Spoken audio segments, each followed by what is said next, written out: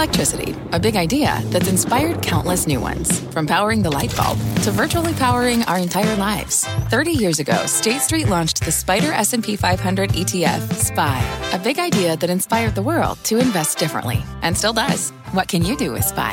Before investing, consider the fund's investment objectives, risks, charges, and expenses. Visit ssga.com for a prospectus containing this and other information. Read it carefully before investing. SPY is subject to risks similar to those of stocks. All ETFs are subject to risk, including possible loss of principal. Alps Distributors, Inc. distributor. Well, stocks eking out modest gains today as the S&P inches closer to a new record. It's just about 15 points, give or take, from its 2022 closing high now. That's the scorecard on Wall Street, but the action is just getting started. Welcome to Closing Bell Overtime. I'm Morgan Brennan. John Fort is off today. Stocks stuck in neutral, though, failing to hit record highs, as we just mentioned, although the major averages remain on pace to extend an 8-week winning streak. Coming up, the U.S. CEO of social investing company eToro on whether retail investors could fuel this next leg of the market rally and what our clients are buying and selling right now. Plus, Tesla, one of the top performers in the S&P 500 today, on a report the EV maker is revamping the Model Y at its factory in Shanghai. We will discuss what that could mean for the stock. But let's get straight to our market panel. Barry Bannister, Stifel's chief equity strategist, and George See, co-founder and chairman of Annandale Capital, join me now. Gentlemen, welcome to you both. Barry, I will start with you because coming into this year, you were a little early with the call, but you basically said that the S&P was going to hit 4,300 by April. It happened in June. Then you said that the market would largely stay flat through the end of the year. Obviously, we're having this rally now. What is your expectation for 2024? Well, if you recall, in the third quarter, Morgan, we had a big drop. And then at the October lows, we said it would rally back. It overshot that mid-4,000s that we expected by a couple hundred points. But generally, it came back to being flat with July 30th when it was in the low 4,600 range. You know, I think it's closing the barn door after the horse has already bolted. We're just not that excited about S&P 500 upside. What we like is the shifting within the cap-weighted index, and we like this, what we call cyclical value. We have an embedded option with no premium on better economic growth because the cyclical value names, banks, financial services, energy, industrials, real estate, transports, none of them really reflect the kind of economic growth continuing that you would expect if the PMI manufacturing index, for example, goes back into the low 50s from this contractionary high 40s level. Okay. George, want to get your thoughts on what you like going into 2024, especially with the NDX, the NASDAQ 100, now on pace for its best year since 1999, which we know was a very telling year from a very different market cycle.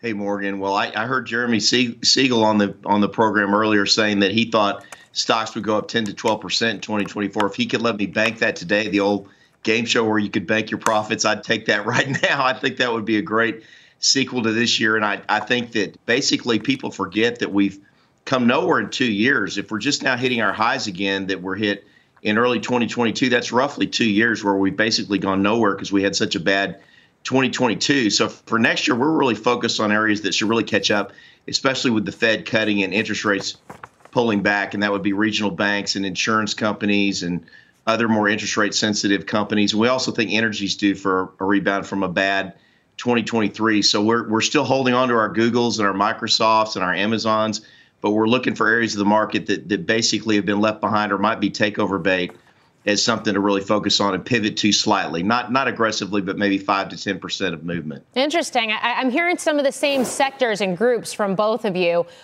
Barry, your investment thesis for 2024, how much of this hinges on a soft landing actually coming to fruition? Yeah, we've had a non-consensus view that the S&P 500 and the market and the economy itself had a pseudo-recession. Along with my colleague Thomas Carroll, our view has been that 1Q22 to 1Q23, within what National Bureau of Economic Research watches, income production, sales, employment, and fixed investment, they were all weaker, and most went negative.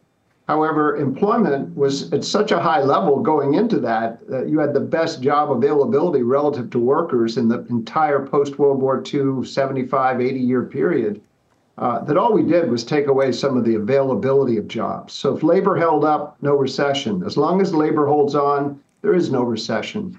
So that's been our view so far. Now, if I look out to the next year, I don't think the Fed should cut more than about 3 times to flatten those 2s, 10s in the curve. But if they do more, then they'll pay for it in late 24 and 25 because inflation will probably come back. George, I'm going to ask you the same question, especially since we know, and it was on full display this year, that the equity market takes so many of its cues from the bond market. It's such an inverse, beautiful relationship, and they dance beautifully together when it works. And I would just say that the bond market's given us an unbelievable Santa Claus rally, actually beginning well before Thanksgiving this year. And I think we have pulled 6 to 9 months of gains into this year. So if we had a double-digit winning year next year, I'd be elated because I'm concerned we have pulled a lot forward. And I would also say that it's too cute by at least half a loaf when people say, well, if the Fed has to cut 4, 5, 6 times next year because the economy's not performing well, that's even better because then we have lower interest rates and markets can soar even further.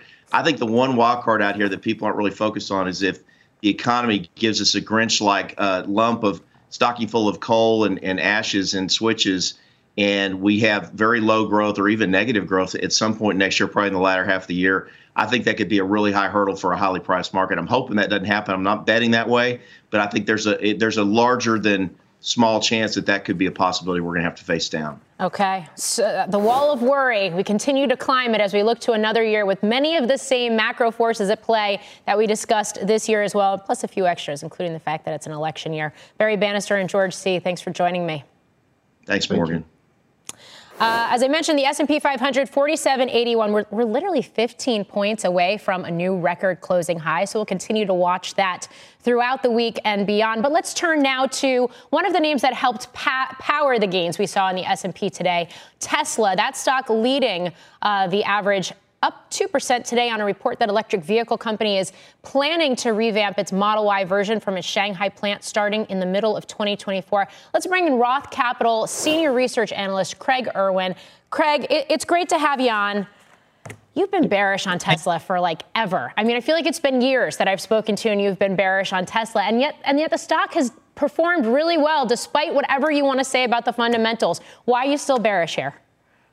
So I'm bearish because I see it as egregiously overvalued, right? We look at Toyota as a benchmark, right? Toyota is the world's largest auto producer, about 9 million cars a year. There's nothing Tesla has that Toyota does not. Why should it trade at a large multiple to Toyota? You know, if it's going to sell a fraction of the vehicles, you know, maybe the technology premium, the leadership in EVs, give it a similar valuation. And that's really what we do with our $85 price target. So I'm not celebrated, though. I do need to clarify that. There are levers that they can pull, specifically the mini car in India. We've been waiting for them on both of these really since 2019, back actually when we were last, I believe, really bullish on the stock. But from here, you know, I see this one as a slow drip over the next couple of years. Okay. So I guess what do you make then of the reports then today about a revamp of its most popular model in one of its largest markets where I guess from which its factory sends out and exports the most EVs to different parts of the world? Yeah, no, the Shanghai facility is the most important facility for Tesla. So it's necessary. All of their models are long in the tooth. People have been asking for updates of the S, the X, the 3 for years, and the Y, you know, is losing market share in China. It's no longer the leading EV in China, you know. So I think it's overdue, right? You know, some of these other updates are many years overdue. You know, everybody was looking forward to a new Roadster. You know, everybody's looking forward to the Cybertruck. Finally, we got a couple, right? You know, they're late. They're late, you know. Competition's real. Competition in China is overtaking them, and you know, it's going to be a tough 2024 for Tesla. Okay. I mean, expanding even beyond Tesla on a day where we are also having reports that a Chinese EV maker, BYD, may be poised as soon as this quarter to overtake Tesla as the top EV maker and seller globally. What are your expectations for the EV market in 2024 when you do have a player in China that is aggressively subsidizing and making these new cars and exporting them to different parts of the world? And you do have Europe and the U.S. considering tariffs, and it sort of speaks to the geopolitical landscape as we talk about energy transformation. You nailed it. You absolutely nailed it. So, Tesla's looking at a 4% growth rate for revenue for the fourth quarter. That's due to pricing pressure. How on earth are we going to see acceleration to 13% in the first quarter? EVs are real. They're here. They're inevitable. Thank you, Elon, right? I'm a big fan of EVs. Tesla's facing real competition during a period of economic weakness. So they're going to have more price cuts, and there are going to be more companies like BYD with super credible vehicles out there on the road. So, EVs overall, I see as inevitable. Yes, this is going to be a painful year as far as price cuts and maybe growth not as strong as people would like to see in the market. But they're inevitable. They're here for the long haul. And I think, the price cuts that we see over the course of 2024 are going to be really what creates the market. When EVs are fundamentally cheaper than ICE vehicles, they're going to be really compelling for consumers, and they're going to be a much larger mix of the overall sales mix. Okay. Craig Irwin, thanks for joining me. Thank you.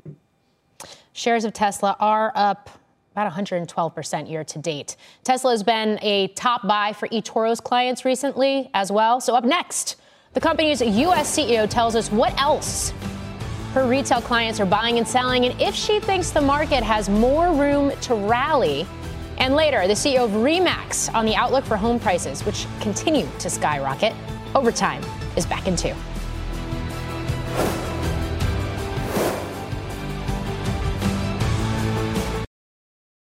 What kind of fun is waiting for you at Kings Island?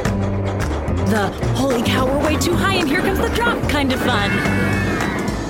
The make a splash all summer kind of fun. The I can't believe I ate that whole funnel cake. Let's get another kind of fun. But most importantly, at Kings Island, you'll find for the fun of it kind of fun. Don't wait to start your fun this season. Kings Island is now open weekends. What does it mean to be rich? Is it having more stories to share or time to give? Is it being able to keep your loved ones close or travel somewhere far away? At Edward Jones, we believe the key to being rich is knowing what counts. Your dedicated financial advisor will take a comprehensive approach to your financial strategy to help support what truly matters to you. EdwardJones.com/findyourrich. Edward Jones, member SIPC.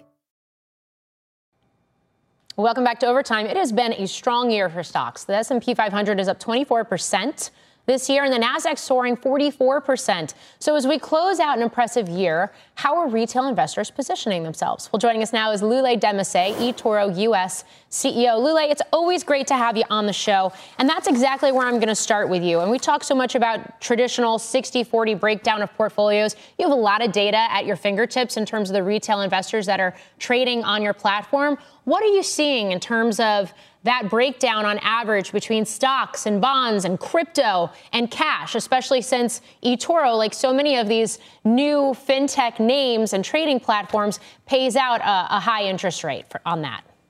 Yeah. First of all, pleasure to be with you. Happy holidays. It's interesting, because of the customer base we have, which really tells you sort of the chronicle of sort of tomorrow's investors as well, because it's millennials or younger. What you see is really sort of the narrative of 60-40 is pretty much dead. That doesn't mean diversification is dead, right? So the way you see is that lots of people are holding cash because they're not stupid and interest rates are high still, so they're getting yield from that. But then you see them participating in single name stocks. About 80% of of them say they're holding single name stocks, and they actively trim when the market gets rich and buy when the market gets a little affordable or less stretched, if you will. But you also see this expansion. We thought after COVID, risky assets would be sort of reduced, especially in a high interest rate environment, but that hasn't been the case. About 10% of them say they own options or other types of like high risk instruments, including our top 5 sort of ETF holdings are in and outs in ETFs that give them that ability to have leverage as well. So it's a mixed bag, but it's not one where it's only chasing the red hot dot. It is interesting to hear that too, and you got to wonder, and I don't know if the verdict is still out on this, but you have to wonder if more folks, especially young folks, because they were sitting at home, they did start taking on day trading. They have had access to newer platforms such as eToro, whether they have just become more sophisticated as retail investors, as traders, versus maybe some of their older counterparts. Indeed, not only more sophisticated, I would say they're not necessarily like, the kind of skills that an asset manager might have, right? Mm-hmm. But definitely more nuanced in their understanding in the markets. They can have like 3 thoughts in their minds, right? Which is what an investor needs to be able to have. The other thing they have, which is really interesting over, I feel like some of their older counterparts, is resiliency in investing. Like you didn't see them running away this time around, right? Like household investing didn't dip in the retail space this time around when we saw the bubble burst. So it's not just expertise that rose because of practice and knowledge and communities like eToro's platforms, but it's also resiliency that increased. Okay, so since this most recent pullback in the market at the end of October, to that point, what have folks been buying and selling? And at a time where, to use Bespoke's word today, everything is overbought, is it more selling or more buying right now? So they do in different things. So when the rally first started, what you saw is our put-call ratios really sort of shot up. So a lot of more calls than puts. So you saw people sort of express their thesis and options early on. And then as they saw a little bit more comfort in that rally, you saw names that they thought were a little bit more left behind in the tech. Now, tech is rich as in general, but you have to remember our investors are very tech heavy in the first place. But you saw Tesla participation increase a little bit more. You saw Google participation increase a little bit more. So where they felt that there was a slightly more relative value earlier on, before all of these stocks became a little bit more richer, you saw. But then what you saw is when we saw a little bit more rallying, you saw people trimming in similar names as well. Crypto, despite some of the regulatory overhangs, despite some of the controversies, in a year where Sam Bankman-Fried, for example, was convicted, we've seen Bitcoin rally more than 160% since the start of the year. And it's been a similar move for Ether and some of these other cryptocurrencies, too. What are you seeing in terms of crypto appetite on the platform? Yeah, it's fascinating, right? Because you would think all this stuff that we went through would have sort of like killed the asset class, and quite the opposite has happened. So what we do see is a lot more holding and then opportunistic buying. So 60+% of them still hold crypto of one sort or another. The top holdings are things like Bitcoin and ETH and Shiba. But when we sort of research the why, it's about the same things that a sophisticated investor would talk about, right? Eventual scarcity of a coin like Bitcoin, the halving that's coming around, the fact that, they may end up being spot ETFs, and the fact that there's a TradFi sort of path towards Bitcoin. So all these things are sort of adding up to people thinking that there's still a force multiplier in these selective coins. So your expectations for activity on the platform in 2024, and I ask that because we know tech had a really strong year. The NASDAQ 100 is up something like 50% this year. Obviously, a lot of tech trading, as you just mentioned, on the platform. Is that expected to continue in 2024? Or do you expect to see some diversification into other sectors of the market? We already do see. So we see some pretty hardcore participation in healthcare and other areas. But I do think there is a technology bias that's pretty enduring in this generation, regardless of the cycle of the economy or the investing cycle. Lule Demmissie, thanks for joining me.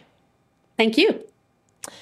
The New York Times suing Microsoft and OpenAI for copyright infringement, citing billions of dollars in damages.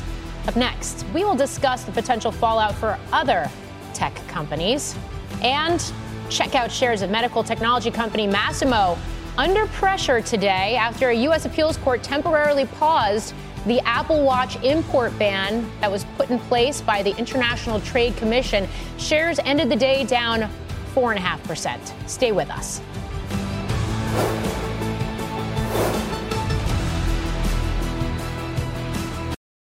What kind of fun is waiting for you at Kings Island?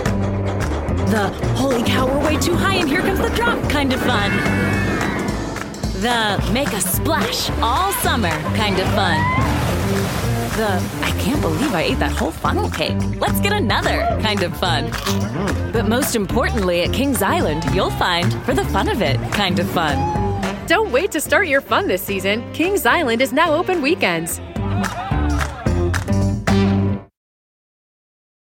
Welcome back to Overtime. The New York Times filing a lawsuit against OpenAI and Microsoft, claiming they are using the Times' copyrighted work to train their chatbot. The New York Times saying in a statement today, quote, "The Times recognizes the power and potential of Gen AI for the public and for journalism. These tools were built with and continue to use independent journalism and content that is only available because we and our peers reported, edited, and fact-checked it at high cost and with considerable expertise. Settled copyright law protects our journalism and content. If Microsoft and OpenAI want to use our work for commercial purposes, the law requires that they first obtain our permission. They have not done so." Joining me now, Nilay Patel. He's the editor-in-chief at The Verge and a CNBC contributor. It's so good to have you on the show. Thanks for being here. Thanks for having me. This is interesting, right? I mean, it's very telling because in a year where Gen AI has exploded onto the scene and is now the talk publicly in not just Wall Street, but Main Street, you're actually starting to see this challenge to where the data is coming from and what the rules around that data look like. Your expectations for how this plays out with the New York Times, especially since the New York Times is really the first major American media company to challenge OpenAI. Certainly the first to actually file a complaint. I think every media executive that I have talked to has talked about filing a complaint. We just saw Axel Springer, the giant German publishing house that owns Business Insider and others. They struck a deal with OpenAI. The AP has struck a deal with OpenAI. Other companies have smaller deals with Google. All of generative AI, every LLM is based on the belief that training these models constitutes fair use under copyright law. I spoke to Satya Nadella 10 months ago on the Decoder podcast when they were launching the new Bing powered by ChatGPT. I asked him the question. He said, look, search is about fair use. And we have built the entire industry on the assumption that the tech industry will get away with it again, right? The story of tech, especially information tech on the internet, is the story of permissive copyright infringement. Google is built on copyright infringement. YouTube is built on copyright infringement. You can go on and on and on and on. And this time it feels different. It feels like the publishers don't want to repeat the mistakes of the music industry, of Hollywood. Everyone understands that asking ChatGPT to just summarize the New York Times article feels different than finding South Park on YouTube. There's something different there. And if the fair use cases go the wrong way, the margins of all these businesses start to change in dramatic ways because they will have to pay licensing costs. And in particular, the thing I'll warn everyone, if you're looking at this, you say, well, maybe the Times will lose or maybe they'll settle. If they settle and OpenAI pays the Times licensing fee, every other lawsuit is going to start looking to settle for a licensing fee. If the Times wins and it's not fair use, all those other lawsuits are going to immediately try to settle and get licensing fees. So the number of outcomes that ends with OpenAI and other generative AI makers having to pay enormous licensing fees dramatically outnumbers the number of outcomes where they don't. Which is a very key point, and I want to get into that a little bit more. But first, to pick up on what you were saying initially, I mean, in the New York Times statement, it says settled copyright law protects our journalism and content. So it sounds like there's this legal statute, this legal precedent for the Times bringing this challenge against OpenAI and Microsoft. And it kind of raised the question, in a court of law, do they have a case if we also have precedent out there for other, you mentioned Google, for other examples of where fair use, has been taken into account? Who's actually going to be in a strong position if this were to go through the legal process? Yeah. So before I was the editor-in-chief of The Verge, I was not a very good copyright lawyer. So this is great fun for me, reliving my greatest hits. The thing I will warn everyone is that fair use cases are total coin flips. And I'll just give the audience here two examples. Robin Thicke and Pharrell made the song Blurred Lines. Remember Blurred Lines? Big hit. launched the career of Emily Ratajkowski. Marvin Gaye's estate sues Robin Thicke and Pharrell. Blurred Line uses none of the music, none of the notes from the Marvin Gaye song in question. They lose. They lost. They got to pay the money. Later on, Marvin Gaye's estate sues Ed Sheeran for Shape of You, which is such a close approximation of Marvin Gaye's song. Ed Sheeran medleys the songs in concert. Ed Sheeran shows up in court. He's much more sympathetic than Robin Thicke. Ed Sheeran wins. This is a total coin flip. You cannot take the outcome of one case and apply it to another. So if you're Microsoft and you're betting on we have a strong case under fair use, or you're the Times and you're betting we have a strong case on settled copyright law, you're really just putting forward an argument in a court of public opinion, because there's nothing about fair use cases in particular where there's any precedent that works. It is always a coin flip. Okay. I think the thing that the Times is really betting on here is to make the fair use defense, you have to concede that you've made a copy. So copyright law is pretty dumb. It's just about making copies. OpenAI has absolutely copied a bunch of New York Times articles. They're in the database. They were not given permission to make those copies. So just from the first step, if you want to make the fair use argument, you have to concede. We made a bunch of copies without permission, and everything else kind of flows from there. Okay. And I think that's why the Times believes they're in a strong position. Nilay Patel, great to get your insights today. Appreciate it. Right back to law school. Here I am. Yeah, it also raises questions at a time where reportedly some of these companies like OpenAI are looking to do additional rounds of funding, whether the risk attached to all of this legal questioning is actually priced into those fundraising rounds or is going to need to be. Well, it's time now for a CNBC News update with Pippa Stevens. Pippa. Hey, Morgan. Secretary of State Antony Blinken and other senior U.S. officials arrived in Mexico this afternoon to meet with Mexico's president. The leaders are looking for solutions as an estimated 8,000 migrants from South and Central America head toward the border in what the State Department calls unprecedented irregular migration in the Western Hemisphere. Mexico's president has said he is willing to help limit the influx, but added that he would like to see progress in the U.S. relationship with Cuba and Venezuela. The GOP-led House Oversight and Judiciary Committees requested to see communications between the White House and lawyers for Hunter Biden. The two chairmen said the committees are trying to determine whether the president was involved in his son's refusal to cooperate with the congressional subpoena. Hunter Biden chose not to appear in a closed-door deposition before Congress earlier this month and has instead offered to testify in a public hearing. And Tom Smothers, one half of the famous comedy and music duo The Smothers Brothers, died today at the age of 86.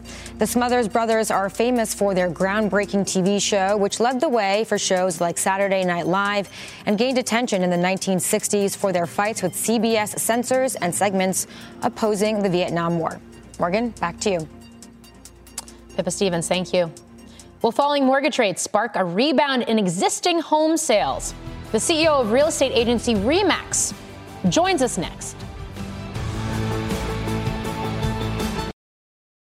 Welcome back to Overtime. October home prices posted their biggest gain of the year yesterday, rising 4.8% from a year ago. Existing homes, that was according to Case Shiller. Existing home sales also seeing an uptick. For more on what's next for the housing market, let's bring in RE/MAX CEO Nick Bailey. Nick, it's great to have you on the show. I want to start right there with the Case Shiller index that we did get yesterday. It's a lagging indicator. It represents October. Why do we care about it so greatly? Well, because it also represented the month where mortgage rates hit not multi-year, but multi-decade highs, and we still saw prices increase. Why? Well, it's a great question. It all comes down to this. There is pent-up demand out there. We are still looking at an estimated 4.5 to 5 million homes that we are short across this country. And with the rise in rates that we've seen over this past year, we've had a number of buyers sitting on the sidelines. So just in the last few weeks, we're seeing mortgage applications up. We're seeing some great optimism coming into 2024, but we've still got record low inventory, and that's going to likely continue to drive prices. Okay, so buyers on the sidelines. How about sellers? We talk a lot about quote-unquote golden handcuffs, too, people that are locked into their mortgages at 2%, 3%, 4% rates who are looking at this market and saying, I don't need to sell right now. As you see those rates start to come down, do they begin to put more inventory into the market as well? They will. And we have seen last year, the spring market is generally when we see most of the move-up buyers come to the market. And that didn't happen in 23 for that very reason. 90% of homeowners have a rate under 5%, and of that, 50% are less than 3.5%. So let's face it, some homeowners are in love with their rates. And until something like life events that drive housing ultimately happen, that's what's going to bring some of those sellers back into the market. That's things like job change, marriage, divorce, children. Those type of things are what get people to push past what their current rate is and maybe think about a different one. RE/MAX operates all over the country. Where are you seeing the most demand, the most strength in terms of housing? Where is it the weakest? Well, we have seen it kind of interesting this year because those areas with the highest prices, so some of your coastlines, areas in California, those have had the most pressure on pricing. We've seen them come down in some areas. But then we've seen areas like Texas and Florida that have continued to boom, and in some price ranges have continued to see multiple offers where buyers are competing with one another. I would tell buyers, don't be surprised in the spring market of 2024, especially for first-time home buyers. As rates get more favorable, it's going to help drive some level of home affordability, and we could see buyers competing against each other again. Are first-time home buyers able to crack into this market or some of these markets? Do you expect that that's going to ease, and the affordability dynamics that have kept the bar high for them is going to start to change or reverse in some way? What will it take? Well, with the rise in prices over the last couple of years, it has become a little more difficult for first-time home buyers. But we're seeing programs once again that are more favorable for first home buyers, which these are low down payment, 1%, 2%, 3% type of down rates that are helping first-time home buyers get into the market. And it's estimated right now there are 45 to 46 million millennials that are part of this pent-up demand for household formation in the years ahead. And so there's a big population that's driving for housing. There's something else, though, that I also don't think people talk about enough is we're going through one of the biggest wealth transfers, $87 trillion over the next 20 years from generation to generation that may help some of those buyers. Now, it may not help in the next week or month, depending on your situation, but it is going to contribute to home ownership rates for some. Interesting. Okay, we're going to continue to keep an eye on that then. Nick Bailey, thanks for joining me. Thanks, Morgan. Gold significantly underperforming the S&P 500 this year. Up next, we will discuss whether gold will keep losing its luster as stocks hover around record highs. We should note gold also hit a record high this year. And take a look at shares of Regeneron, one of the top performers in the S&P 500 today, following a mixed ruling in its patent infringement claim against Viatris, the company formerly known as Mylan. Those shares hitting fresh 52-week highs. Stay with us.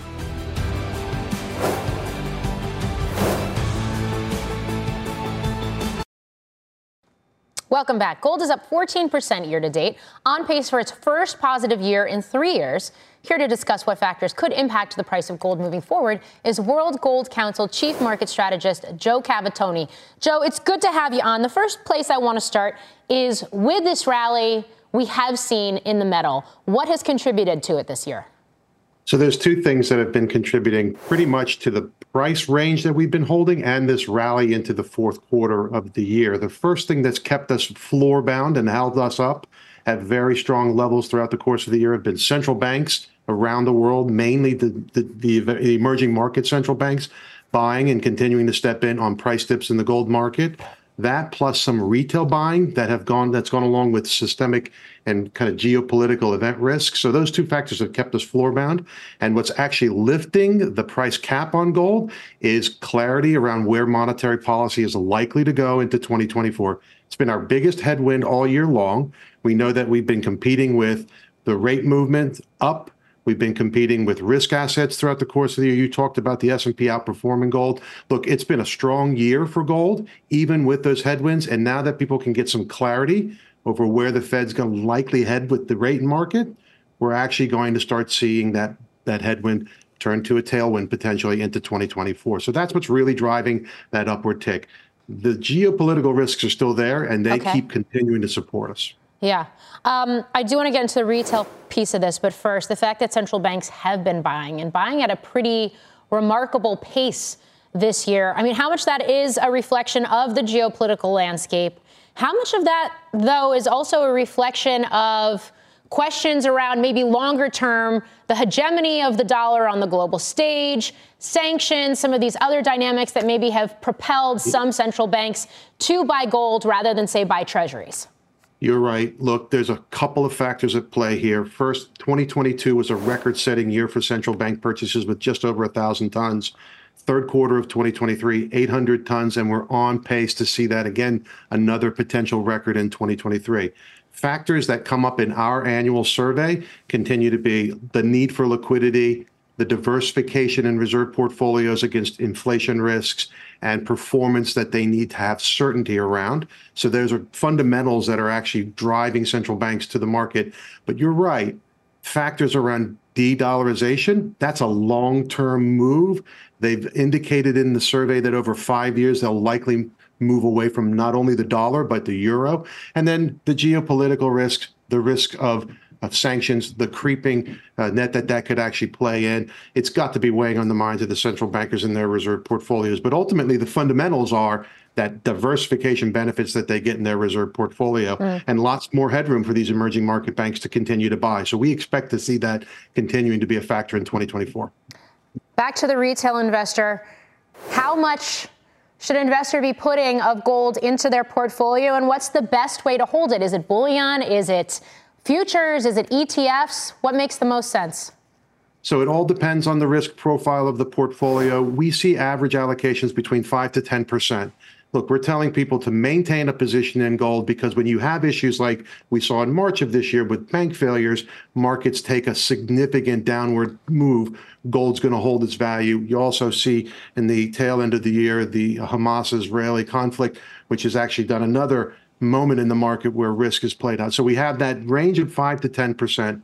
And ultimately, it looks at balancing out the risks that come along with your portfolio and adding the positive returns, because gold does correlate with risk assets in certain scenarios. I think as for how to go about getting it, you can buy it in bullion form. Bars and coins are very popular. You know, we've heard a lot about even Costco offering the gold through their channels, but you can also get easy access through the ETF market.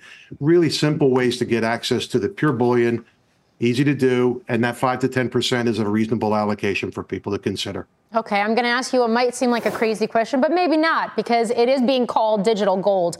But at a time where we've also seen Bitcoin rally pretty dramatically, and at least the enthusiasts in this cryptocurrency pointing to some of the same topics affecting trading patterns there that we see affecting gold, and at a time where there's an expectation that regulators are going to greenlight a Bitcoin spot ETF, does that take any investor flows away from gold? Could that potentially be a headwind for gold next year, or really you don't see them as related?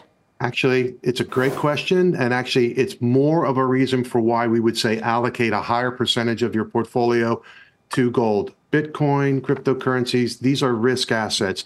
What's really moving the price of those assets right now is the speculation around a new product, an ETF being brought to the market, and regulation being cleared up after years of saying they didn't want regulation. That's driving that price. So I think ultimately, if you're going to look at a risk asset like Bitcoin, increase your allocation to gold. And what I'd add around digitalization of gold, you should check out what we're doing in the world of digital assets and blockchain. We're working on Gold 247, which is modernizing gold to actually use blockchain technology to track and trace gold, but also to actually bring gold in digital forms with the bullion bankers that are actually out there setting record prices. Again, like today, we've seen 2,069 be on the LBMA print this afternoon. That's another record price for gold in the fix. And ultimately, this is a space where we're going to see digitalization and technology help gold become more nimble, more transparent, and traceable and trackable. Okay. Another story for us to watch as we look to 2024. Joe Cavatoni, thanks for joining me. Thanks for having me. Up next, why so-called virtual power plants could come to the rescue of the nation's struggling electric grid. Stay with us.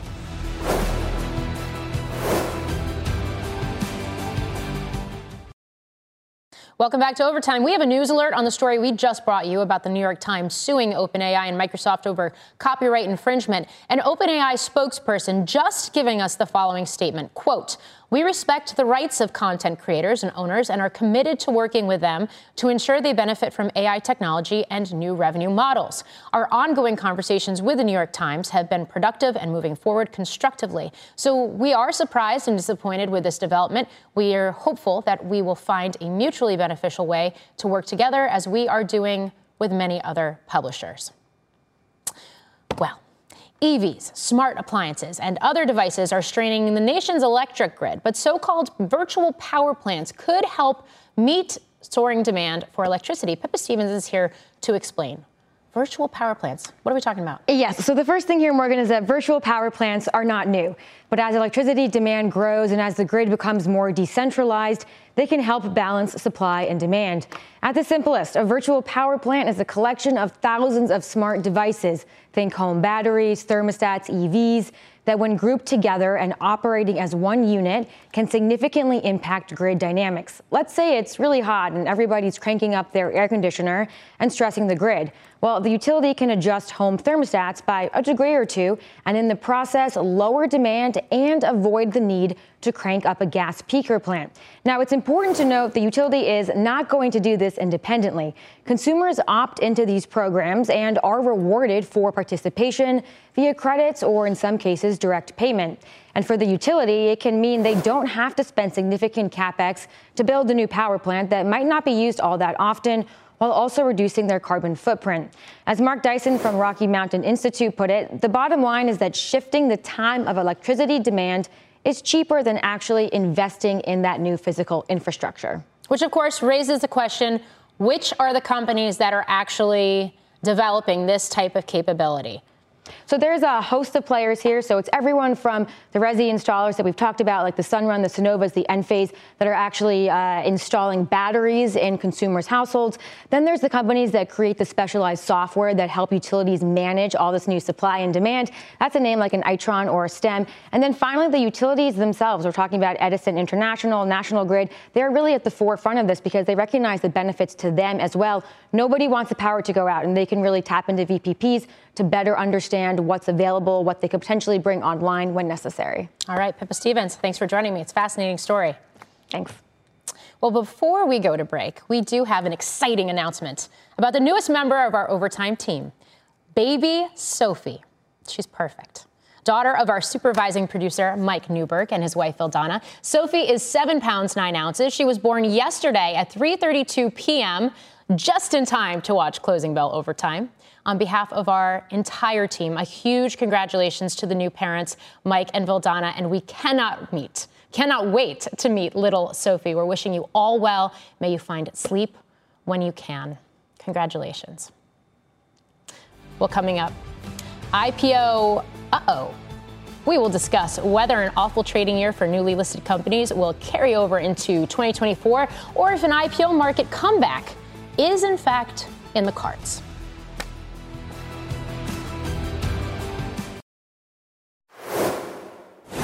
Welcome back to Overtime. It has been a dismal year for the IPO market. Renaissance Capital says there have been a little more than 100 IPOs, raising $19.4 billion, which is below the 10-year average. Some of the high-profile names include Kenvue, Instacart, Klaviyo. They're among the largest to go public this year. They are all trading below their IPO price. But names like Arm and Kava are both trading above their IPO price. Arm is up 45%. Kava, it's up 102% since its IPO. Next year, there are a number of names expected to go public. Shein, Panera Bread, Reddit, and many more, as you can see right there on your screen. Let's bring in Renaissance Capital Director of Research, Nick Einhorn. Nick, it's great to have you on. I mean, we had 2 dismal years for the IPO market. And what we've seen in the last couple of months is maybe the thawing of that freeze in companies going public. Expectation, just looking at all of these companies that are either filing for IPOs or expected to file for IPOs, is what? That 2024 is a return to normal? Yeah, I think we're definitely on the way there. I mean, you call 2023 a dismal year, but it's actually better than 2022 in a lot of ways, both for numbers of deals and also I think performance was stronger. You know, like you said, some of the big names haven't done well this year, but most of the institutional-sized IPOs have traded quite well. And the Renaissance IPO index, which is the underlying index for our ETF, is up about 50% this year.